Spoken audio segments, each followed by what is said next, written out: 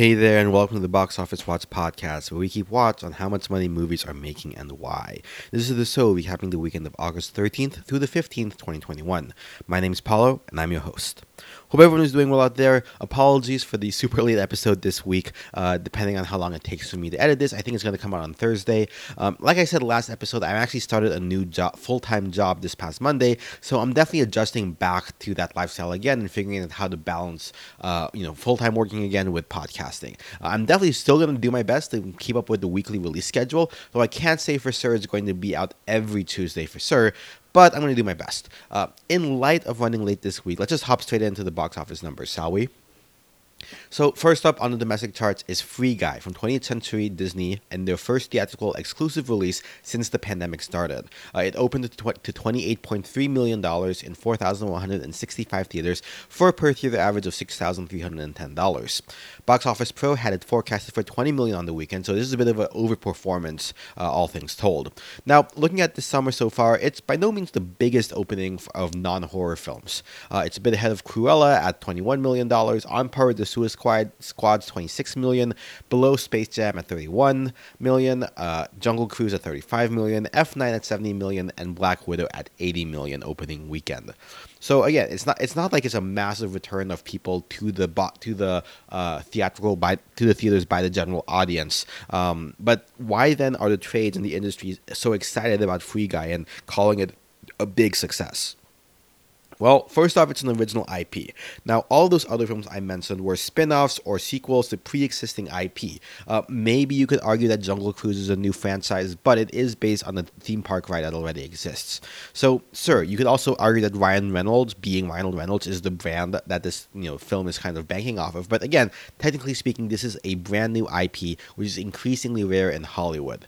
The closest thing to an original IP opening this summer is Old from M. Night Shyamalan that opened to $16 million. So, without a pre-existing brand recognition to draw in general audiences, in fact, this exceeded those expectations, and the industry has hope. And for Disney 20th Century, it looks like there may be a sequel in the works, as confirmed by Ryan Reynolds on social media. So it's the beginning of hopefully a profitable franchise for them, as they tend to do.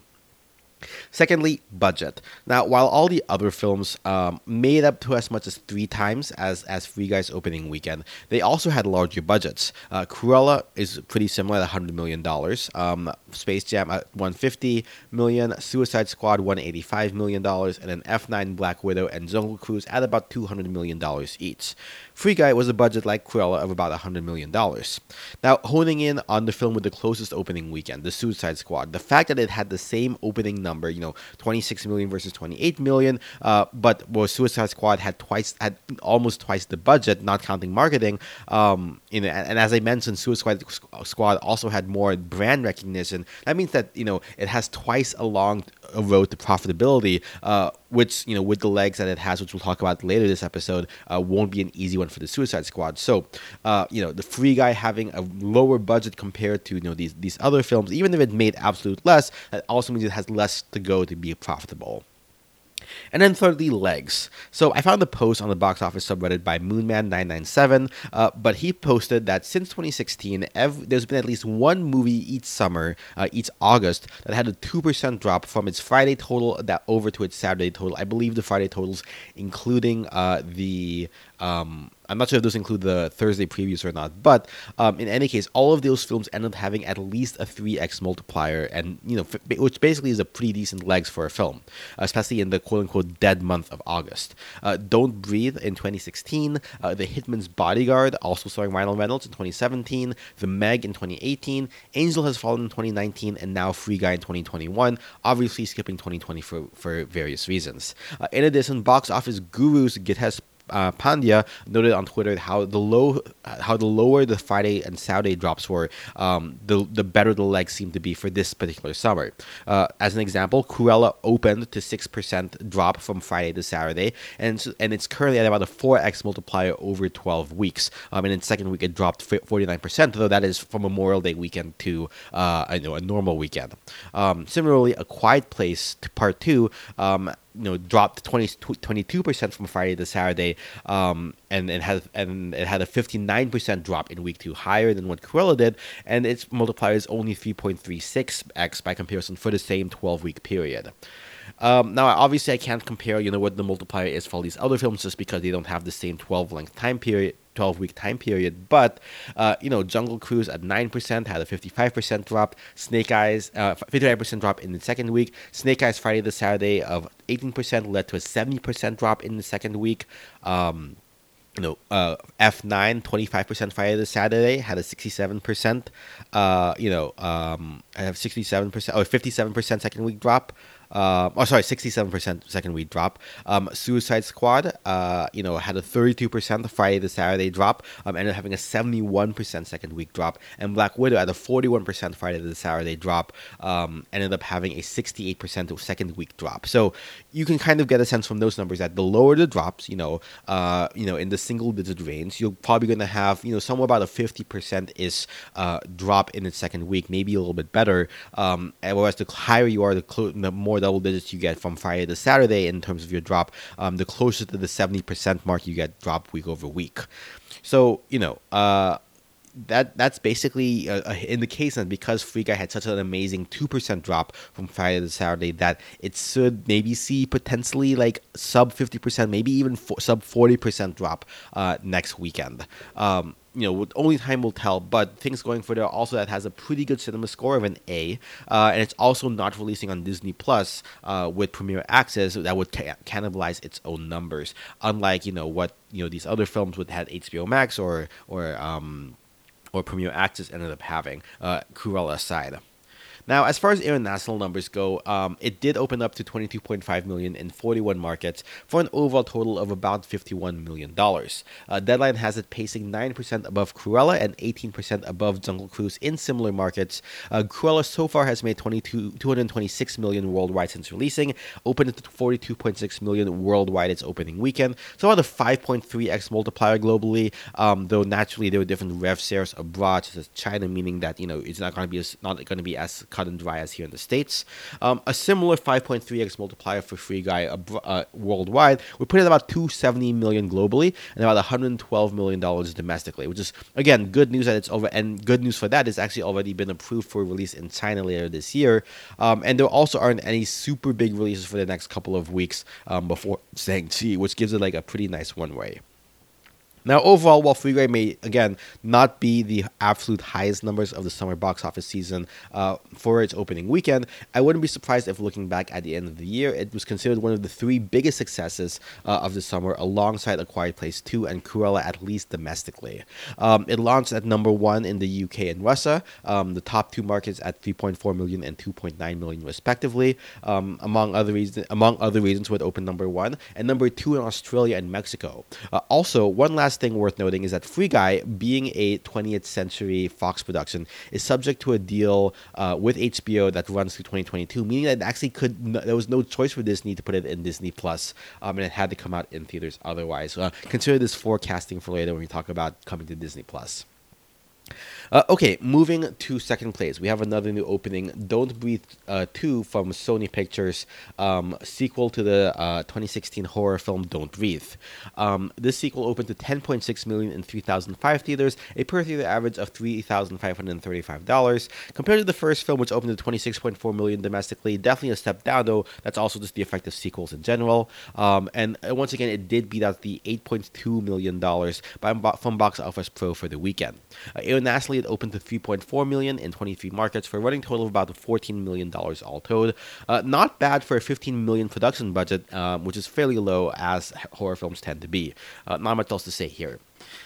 Now, I guess it is worth noting that according to Deadline, the 18 to 34 demo carried both this and Free Guy, with 63% and 50% of the audience being in that 18 to 34 demographic range, suggesting that films targeting this younger audience will tend to do a little bit better, which makes sense since generally they're the ones more willing to go out, with the Delta variant around. This does work against the number 4 film. We'll come back to number 3 in a second. With Respect, the Aretha Franklin biopic starring Jennifer Hudson in the titular role, which was 67% above 67% made audience was made up of above 35-year-olds. So definitely not, but definitely almost the inverse of what it looked like here for Free Guy and Don't Breathe 2. Respect opened at $8.8 million in 3,207 theaters for a per theater average of $2,746, just above the $8 million predicted by Box Office Pros. Not much significance in the international market, so at a $55 million budget, hopefully it has the legs to get there and or ends up getting some awards nominations to make it worth it for the studio. Now, hopping back to number 3, we have Jungle Cruise from Disney, dropping 42% in its third weekend. Last weekend was a 55% drop for comparison, down to $9.1 million for the weekend in 3,900 theaters, per theater average of $2,339, and running domestic total of $82.2 million. So far, it's made $72.2 million internationally in 49 markets, running total of $154.4 million against its $200 million budget, topped outside the US by the UK with $11.7 million and Russia at $7.4 million. Definitely seems like a more family-friendly film that's going to have a little bit of better legs, even if it is appearing on Disney+. Now, rounding out the top 5, we have The Suicide Squad, tumbling down hard in its second weekend domestically by a stunning 71%, as I mentioned earlier, to $7.4 million in 4,019 theaters, per theater average of $1,859, and a running total in week 2 of $42.6 million domestically. This is the second worst drop from all the HBO Max simultaneous releases, just barely behind Mortal Kombat's 73% drop, and also the worst second drop weekend for the DC films ahead, beating out Batman vs. Superman's 69%. It seems to be the case that the films available for day and date release, like Premier Access or HBO Max, are the ones that are geared that happen to be geared most toward fan audiences. Comic book fans or video game fans tend to be the ones that have the highest number of viewership in the first weekend. Mortal Kombat and Suicide Squad being the top 2 for HBO Max, and then obviously Disney bragging about how many people bought Black Widow for its opening weekend. But then as a result, it ends up causing numbers to drop further because, again, you have that high fan engagement early on and then dropping off after they've already seen it or spent their money on it. So I think that might be at play here with the Suicide Squad, and to honestly might even explain Free Guy and Cruella not doing better leg-wise, since they didn't have that kind of rampant fan desire to see it off the bat. It's going to spread through word of mouth. Notably in international markets where HBO Max is not currently available, such as Japan, Germany, Brazil, and Australia, this isn't an issue because, the Suicide Squad, for example, in Australia dropped only 11% in its second weekend and is apparently has good word of mouth and is holding well in Japan. So again, this is a case where definitely while people say, HBO Max, people, it tends to go with the audience. I think because of the specific nature of this film, it's causing it to have a higher drop off as a result. Which is the same, honestly, because like I mentioned in my review last week, I really enjoyed the Suicide Squad as a film. Oh, and then also internationally, it's made, I believe, $75.4 million internationally, which combined with the $42.6 million puts it at about, say, $120 million, a little bit sort of that worldwide, against, again, that $185 million production budget. Now, out of the top 5, not too much interesting revenue-wise. The Green Knight lost 1,000 theaters in its third weekend. Not surprising for a weird art house film, though. Apparently the day I'm recording this, it's also streaming for one night on A24's site. G.I. Joe, Space Jam, and Black Widow all also dropped 1,000 theaters in their fourth, fifth, and sixth weekends, respectively. We also got Well Go USA releasing the number 1 film in China right now, Raising Fire, starring Donnie Yen, in 59 theaters for a per theater average of $1,728 against $101,000 total. Overall, domestic box office sits at $75.5 million this past weekend, actually an increase from the prior weekend. This coming weekend, we have 4 wide releases. Predictions below follow from the Box Office Pros website. The Night House from Searchlight is a psychological horror film forecast to make $1 to $6 million. The Protege, a martial arts film starring Michael Keaton, Maggie Q, and Sam L. Jackson from Lionsgate, is forecast to make $3 to $8 million. Paw Patrol, the animated film from Paramount based on the super popular kids TV series, is forecast to make $4 to $9 million, though there are indicators that there are strong pre-sales, hinting at up to a $20 million opening weekend, which would be frankly kind of hilarious if it ends up topping the weekend charts next week. And then finally, we have action mystery thriller Reminiscence, starring Hugh Jackman and Rebecca Ferguson, having a day and date release on HBO Max with a forecast of $7 to $12 million. I'm honestly a little bit sus with how this one might be, as it feels a lot like Angelina Jolie's noir, western, Those Who Wish Me Dead, which released earlier this summer to only $2.8 million as a simultaneous release on HBO Max, and that definitely seems like it's going for the similar demographic. Now, internationally, not a whole lot going on. F9 has legged its way over the $500 million international mark for $509 million total, $681 million total worldwide. In Canada, Cineplex is launching a movie subscription service like AMC's A-List, though apparently this service called CineClub is not quite as generous as AMC is. In Japan, there was a report that Japanese animation industry dropped 1.8% in 2020, which is the first drop in over a decade. In comparison, now while it's may not that may seem impressive because 1.8% drop for an industry compared to when everyone else is dropping, by double-digit percent for industry or even more, such as movies here. You have to remember that also in 2019, the anime industry was growing by about 15% year over year. So assuming it would have had the same growth had the pandemic not happened, this is close to like a 17% expected drop, which is more in line, but still impressive on that surface level, I guess, and just shows how much anime is becoming less and less niche. In addition, the final Evangelion film, which topped the Japanese box office when it came out on streaming on Amazon, both in Japan and worldwide. And in Japan, it broke the first day streaming records for Amazon Prime. And then also one fun stat from the My Hero Academia anime film that's released over there. Apparently the audience for that is 75% women, which may seem odd for a movie based on a comic from a young boy's shonen magazine, unless you know the Fujosius. And then finally, Warner Brothers Animation said that they are also going to start promoting anime after naming Jason DeMarco as the SVP of Anime, which is a pretty cool title in and of itself. Imagine Warner Brothers, imagine a company saying, "Oh yeah, we have the Senior Vice President of Anime."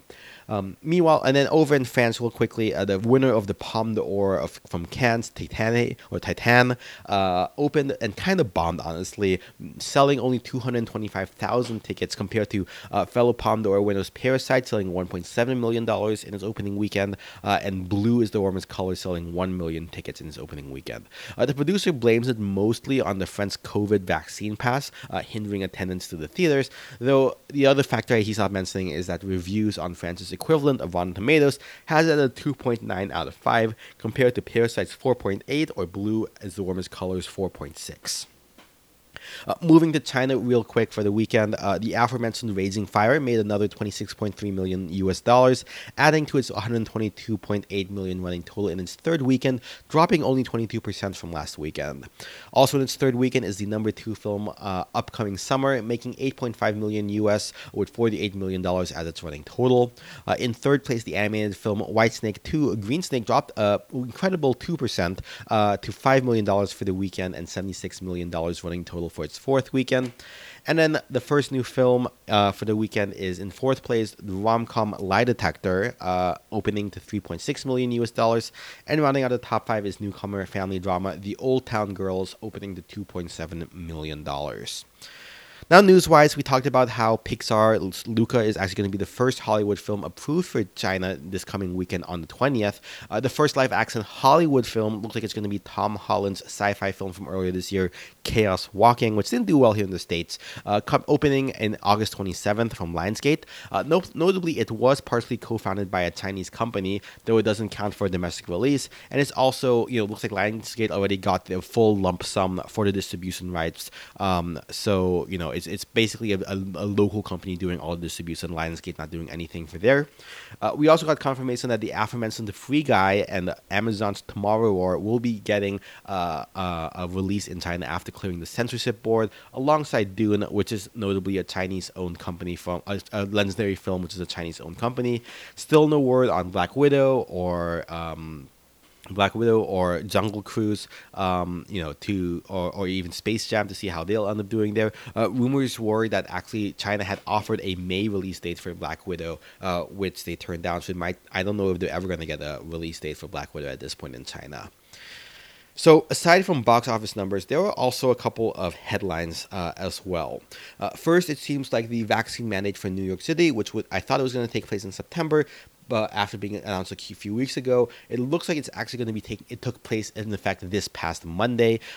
In addition, LA City Council voted unanimously to implement a similar vaccine pass requirement for indoor businesses, and San Francisco follows the lead of local businesses already requiring a vaccine for admittance, making it a citywide thing to visit theaters, among other indoor entertainment and dining. And that's taking place this coming weekend on the 20th in San Francisco. So I believe it might be the three biggest markets for movies, which may have an impact on the box office in this coming weekend. That being said, we do also see all of these films having a stronger vaccination rates compared to the rest of the country, especially compared to France, also where this kind of was an issue as we just mentioned with Titan. And I also imagine that because some private businesses were already requiring proof of vaccination before coming in, this mandate may actually minimize that. Might since it's already following other businesses doing that, may not have as much of an impact as we think it might. Hopefully. Not to say that there's no impact, of course. While I spent the first 5 minutes of this episode talking about how Free Guy's opening is not bad in all honesty, the market is still weak to Delta. And, with the vaccine mandates making it so that kids under the age of 12 and under will not be able to go into theaters because there apparently are no exceptions for this vaccine passport requirement. Family-friendly films will definitely take a hit, I think. Paw Patrol, aside from this coming weekend, another big headline was that Sony sold Hotel Transylvania 4 to Amazon for $100 million to release. I'm not sure if it's going to have the same October 1st release date. Now, the first three films made Sony Animation about $150 to $170 million domestically, and between $380 to $530 million globally. Of course, that is gross versus net to the studio before the theatrical split. Given that, and Sony still also gets the Chinese exhibition and home entertainment revenue from the deal, so it looks like a smart move from Sony, especially given that some of the creative talent actually is not coming back for the fourth iteration of the film. I'm actually most interested to see if Addams Family 2, the other animated film in October that's spookily themed coming from United Artists, will be making a similar move or not. And in longer range, I'm also interested to see how this is going to impact Encanto for Disney. Sony also made other changes in their lineup by moving Venom 2 back a few weeks from September 24th to October 15th. Now, this feels like an attempt to try and skirt the worst of the Delta variant and any impacts of the vaccine passports that there might be. Though I'm not sure it'll pan out in the long run.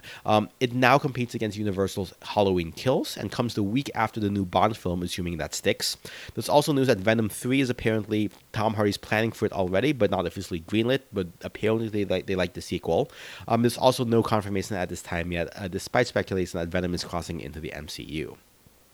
Now, one film that is not moving is actually going to be Shang-Chi, still set for Labor Day weekend, September 3rd. Venom's moves also mean that Shang-Chi has pretty much all of September to itself domestically. Now, there was some speculation that Disney would be moving the film, because of the weak climate for the box office, and even Bob Chapek said he kind of regrets having to release it because of the poor box office climate at the moment. But he did say that they are using it as an experiment, so to speak, or a data point for the premiere access or lack thereof strategy, which I heard rubbed some of the stars a little bit way wrong, that a minority-focused film ends up being the experiment.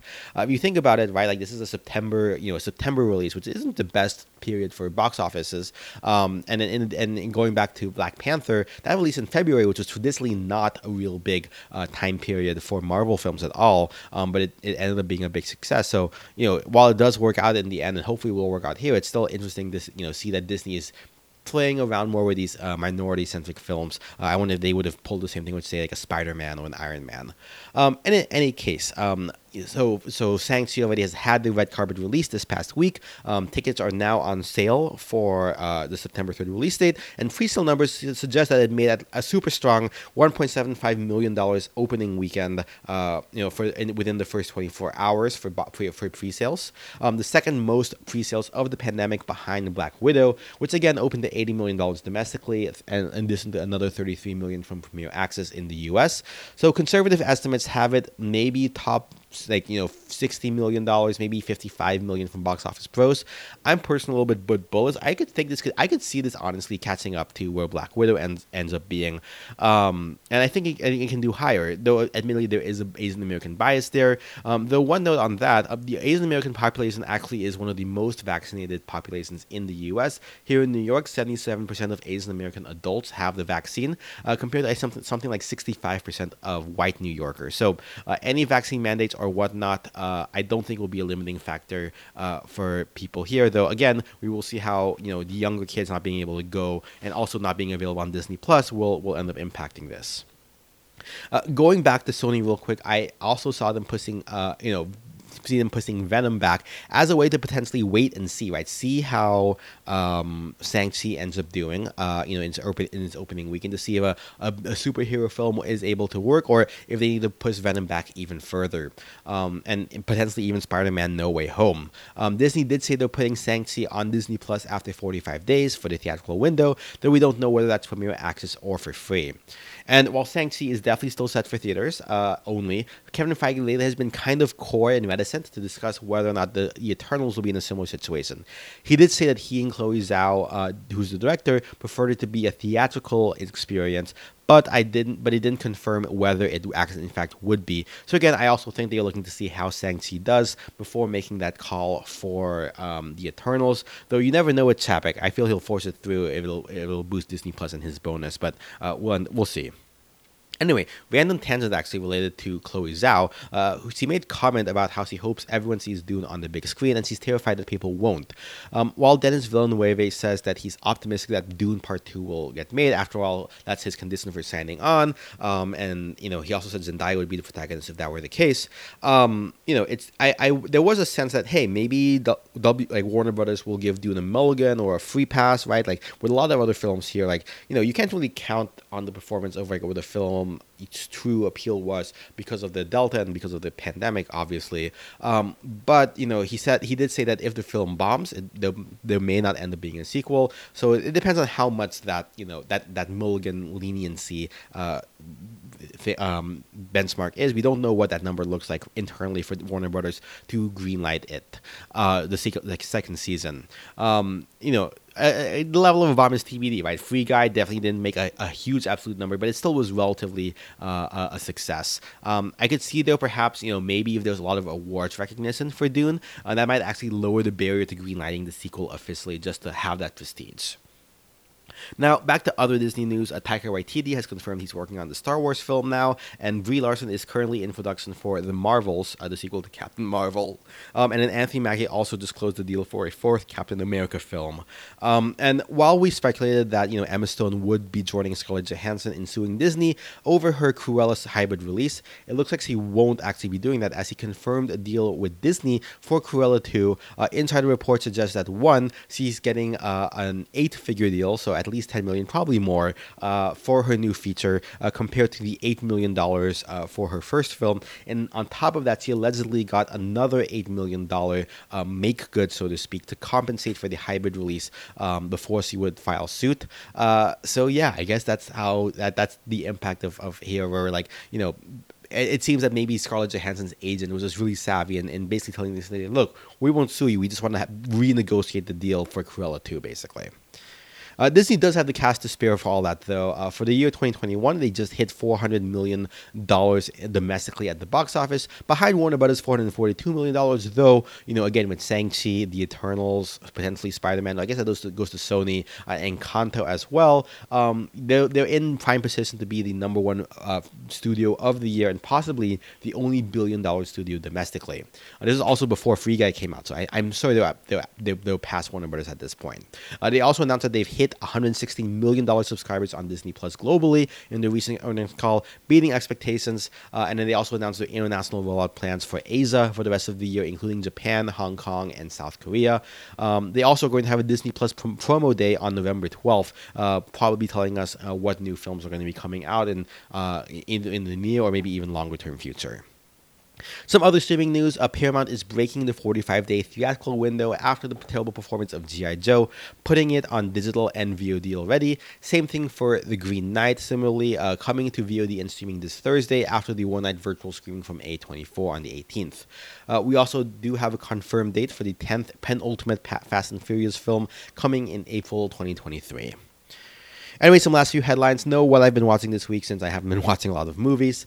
In the investor call, in a recent investor call, AMC confirmed that they have a ticket price increase, on average about 50-cent increase nationwide to an average of $10.50, as well as a concession price increase and also having fewer showings per day to reduce the cost of running theaters late into the night. Last showing being about 8 p.m. in a lot of places. Now, while perhaps that's not as great for consumers, it's definitely meant to help build investor confidence that they're cutting costs, raising revenue to be profitable for their shareholders. AT&T is in apparently talks to sell TMZ to Fox, not strictly box office related, but just again another mirroring of AT&T basically having mismanaged getting into the media business after choosing to spin off HBO Max a few weeks back, as well as finally finalizing that sale of Crunchyroll to Sony. And then last week, we talked about the earnings reports of AMC and Cinemark. Cineworld, the owner of Regal, came back this week with a first half revenue drop from 2020 to 2021, 59% to be expected, with half of that, the second quarter basically being nothing. Though they did see a stabilization, they do forecast seeing a stabilization. Also, they announced of theatrical windows in 2022 between 20 to 60 days, basically that 45 theatrical window we've been seeing. There was also a leak from Sony about how that animated films from Spielberg, The Adventures of Tintin, which Sony co-financed, actually ended up losing the money, which may explain why we haven't seen any work on a sequel for all these years. And then A24 looks like they actually hired a new CFO, JB Lockhart from the NBA, which seems to be an indication that they are either looking to be acquired or acquire other companies of their own, given his mergers and acquisitions experience. In addition, he's I think going to lean on him to grow A24's global footprint, which he successfully did with the NBA during his tenure there. And with that, I think that's a wrap for this episode. Shoot me ideas for what else I could cover via email at boxofficewatchpodcast@gmail.com or on Twitter at BOWatchPodcast. You can find our show on Twitter, on iTunes, Spotify, iTunes, and Google Play. Make sure you're subscribed and leave a review, or at the very least tell a friend. Any of that helps. If you're feeling extra generous, consider supporting us on Patreon, which lets me make not only this show, but all the other podcasts I work on. Links to all that will be in our show notes. Numbers used in the show come from thenumbers.com, or intro and outro music come from Kevin MacLeod. You can find his stuff at compotech.filmmusic.io. Editing and production is provided by Ninja Boy Media. Until next time, this has been the Box Office Watch Podcast. And remember, our watch goes on.